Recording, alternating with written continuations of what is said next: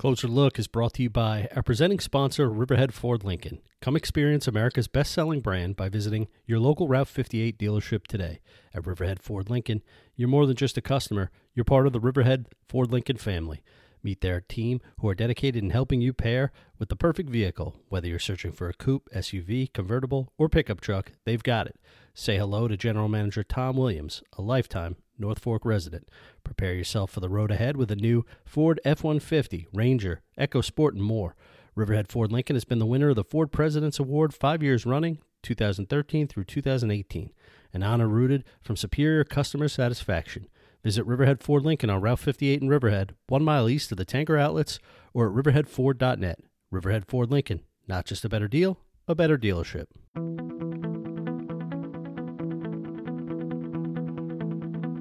Hello again, everyone, and welcome to another episode of Closer Look. I am Grant Parpan. I am joined this week we got a full team here. We have reporter Tara Smith, editor Joe Workmeister, and our executive editor, Steve Wick. Great to be here. Yeah, so this week we're going to actually talk about, finally, the election seems like it was 2 years ago, but we are finally doing a breakdown of election numbers. They were released last week after they were certified by the Suffolk County Board of Elections. And in particular, we did this last year, and we're going to do it again, where we look at breaking down for a podcast the results of the election locally, how people voted. And Tara, what's the best way, if you could, in a sentence, describe how people between Riverhead and Southold towns voted this year? How would you do it? In a sentence, it really couldn't be more different. I was more surprised at the way Southold voted, but Riverhead really showed that, still a Republican stronghold, not very different from the way they voted in 2016 and also 2012 when I took a look at those numbers. Yeah, Joe, Tara talks about how Riverhead is a Republican stronghold. When you look at how Suffolk County voted, particularly in the presidential election, if you look at the results, it seems like more towns in Suffolk County actually voted for President-elect Biden. Yeah, what we definitely saw was a shift more toward the Democratic candidate this time around compared to 2016. President Trump still carried the county by a very, very small margin, about 200 votes, I think. But as you said, when you look at it specifically just by the towns, it looked like more towns actually voted for Biden. But when you have the biggest towns, Brookhaven, Smithtown, go for the Republican, that really carries much of the county. When the East End towns out here, Southold, East Hampton, Southampton, obviously much smaller compared to what you have in Brookhaven and Smithtown. So, obviously a very divided county in what we've seen with how close these results were. And, not too shocking when you look at the pockets of where there's, kind of Democratic strongholds and some of the Republican strongholds, I think, fairly predictable. Yeah.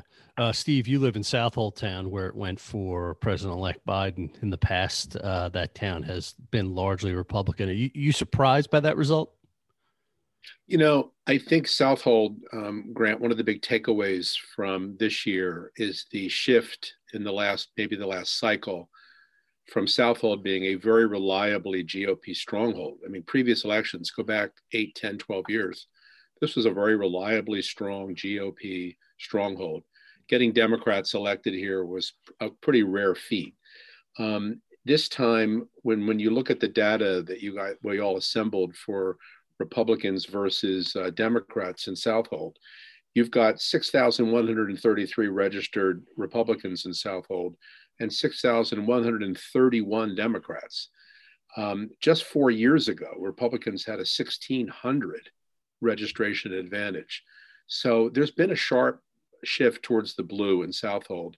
And that, I think, helped in some of these races where Zeldin in the congressional race lost to Goroff in Southold, and other candidates did quite well in Southold. So to me, the real takeaway for both towns is how Southold continues its march towards a more democratic town. Yeah. And Tara, I think when you look at the map, you can actually really kind of see where it's red and where it's blue in Southold. You can kind of see so that even split. Yeah, absolutely. It's almost like there's a line, like once you cross, just out of Cutchogue, you are definitely in a blue area, which isn't necessarily surprising, but it did shift from 2016. There were areas of Greenport West and East Marion in 2016 that Biden was able to capture this time around. The areas of Mattituck, Cutchogue, Laurel, continued to be areas where President Trump did strongly. Whereas kind of the further east you went, there was more support for President-elect Biden. I will say I was not totally surprised by the results in Southold. I do think, just piggybacking off of what Steve was talking about with voter enrollment, the 2019 election, I think, sort of laid a framework there for Democrats to fare a little better than they have in the past. If you look at those if you look at those local candidates like Zeldin and Jody Giglio and Tony Palumbo, it's really interesting that Zeldin wins 55% of the vote in the district, but doesn't carry Southold. Jody Giglio wins overwhelmingly in Riverhead with 56%, but narrowly loses in Southold. And Palumbo, who's a local guy, he's from New Suffolk, he wins Riverhead by a whopping 2,500 votes, but just barely carries Southold with 42 votes. So again, I really think that this election says something about Southold, even as Republicans did well. And now one final word from our sponsor, Riverhead Buick GMC.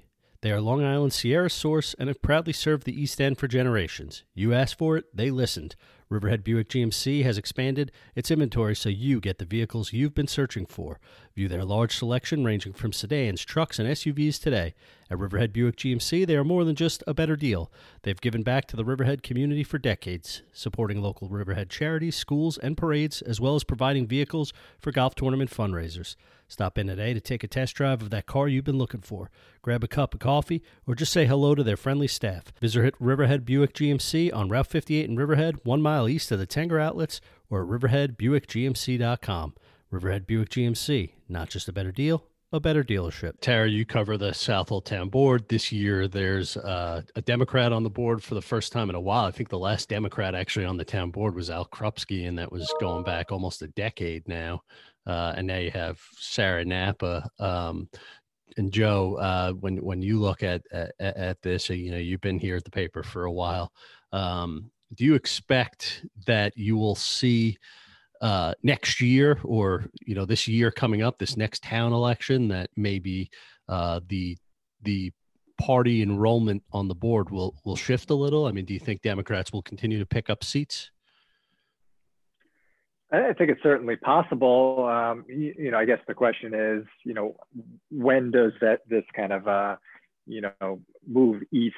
When do we kind of hit the high point and it kind of levels off, or is it just, so we're just going to see more people coming out here who were, living in the city maybe prior, people who came out here just, kind of during the pandemic, are they going to stay, or are they going to eventually, kind of maybe migrate back to the city? So maybe that alters the numbers a little bit.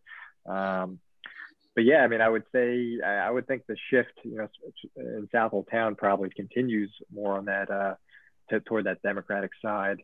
And, I think what would be really curious coming up now as we get into, as you said, that more of a town election is, what kind of turnout are we going to see, once, we get past what was kind of an anomaly this year with the presidential election. And once we get back into a more kind of normal cycle of what the turnout's going to be, and, are we going to see mail-in ballots continue, with greater ease than there has been in the past? I think that was a big boost to turnout.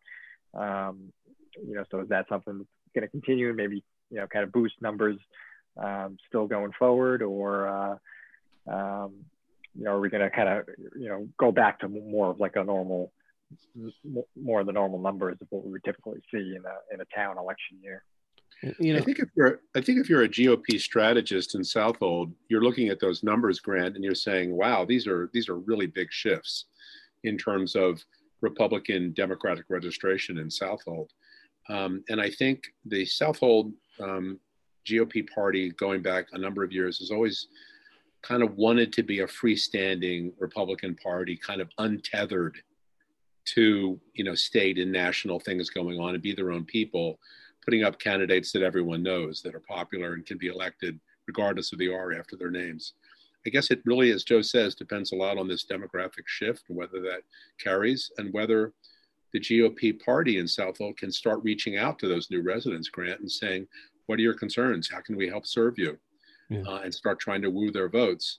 Whereas you flip over into Riverhead, it seems to me Riverhead is reliably GOP. I mean, if you look at like Jamesport, Aquabog, Wading River, they were really strongly went for Trump. Yeah.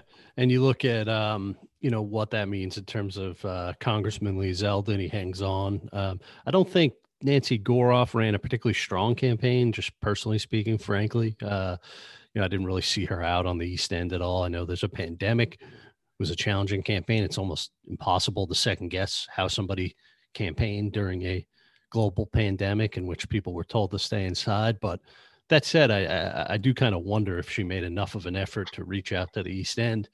And, if Lee Zeldin, being an ally of a president who has sort of a historically bad, popularity, if he could still win, if Zeldin could still win in a year like this, I wonder if we're looking at a congressman who's going to be here for another 10, 20 years in this district. He's a young man.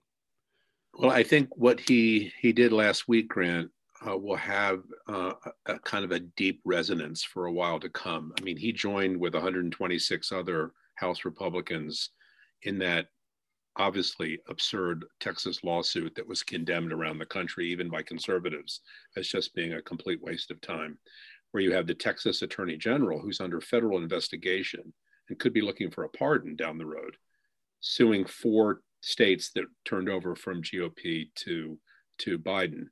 And here you have Lee Zeldin going in on that. And I think that's something that the voters out here will remember. We'd certainly like to talk to him about it and see why he thought that was the right approach. You're seeing a lot of criticism of it now, even from people in his own party.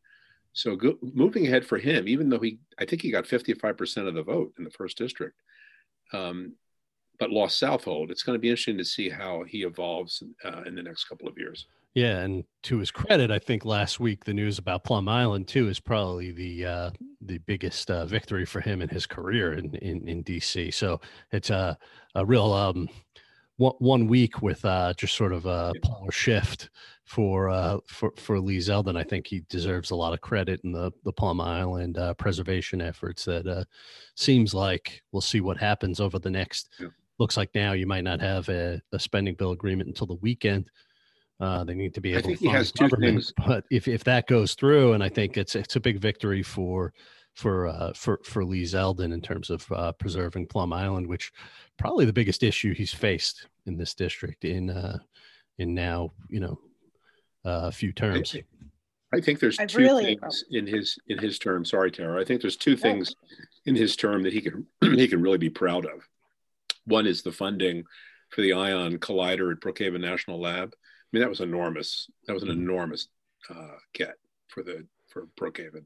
And now Plum Island, which looks like after all this time, that's going to not be sold by the government to someone who wants to put in a golf course. So I don't think the town would ever allow it. So Lee Zeldin has those 2 things to really be proud of. Tara, you were going to say something? Yeah, no, obviously the news out of Plum Island is huge. I've been with the paper just over 2 years, and pretty much since I got on, I've been getting his press releases. He's passed this legislation in Congress to, block the sale of Plum Island. I think I've lost count of how many times, we've seen news that he's, passed legislation to block the sale or stop the marketing of the island, or, just tons of things to do with Plum Island. But it's sort of always moved over to the Senate just to die. So the news that it's definitely within reach of passing the Senate is huge, and yeah, he definitely deserves some credit there. Yeah, and I think by the time this comes up over the weekend, that victory may have already happened. So it's very interesting to look at the numbers. We have this podcast going up. We'll also have a post going up with a map where you could click around, see how people voted in your community. Exciting stuff. It took a while. It's taken longer and longer every year now to get these election results, but we finally got it, and click around and check it out. It's really fascinating to see how the North Fork voted. Thanks so much for joining us this week, guys. Absolutely. Good to talk to you, everybody. All right. Take care. Thanks, Grant. Thanks for listening, everyone.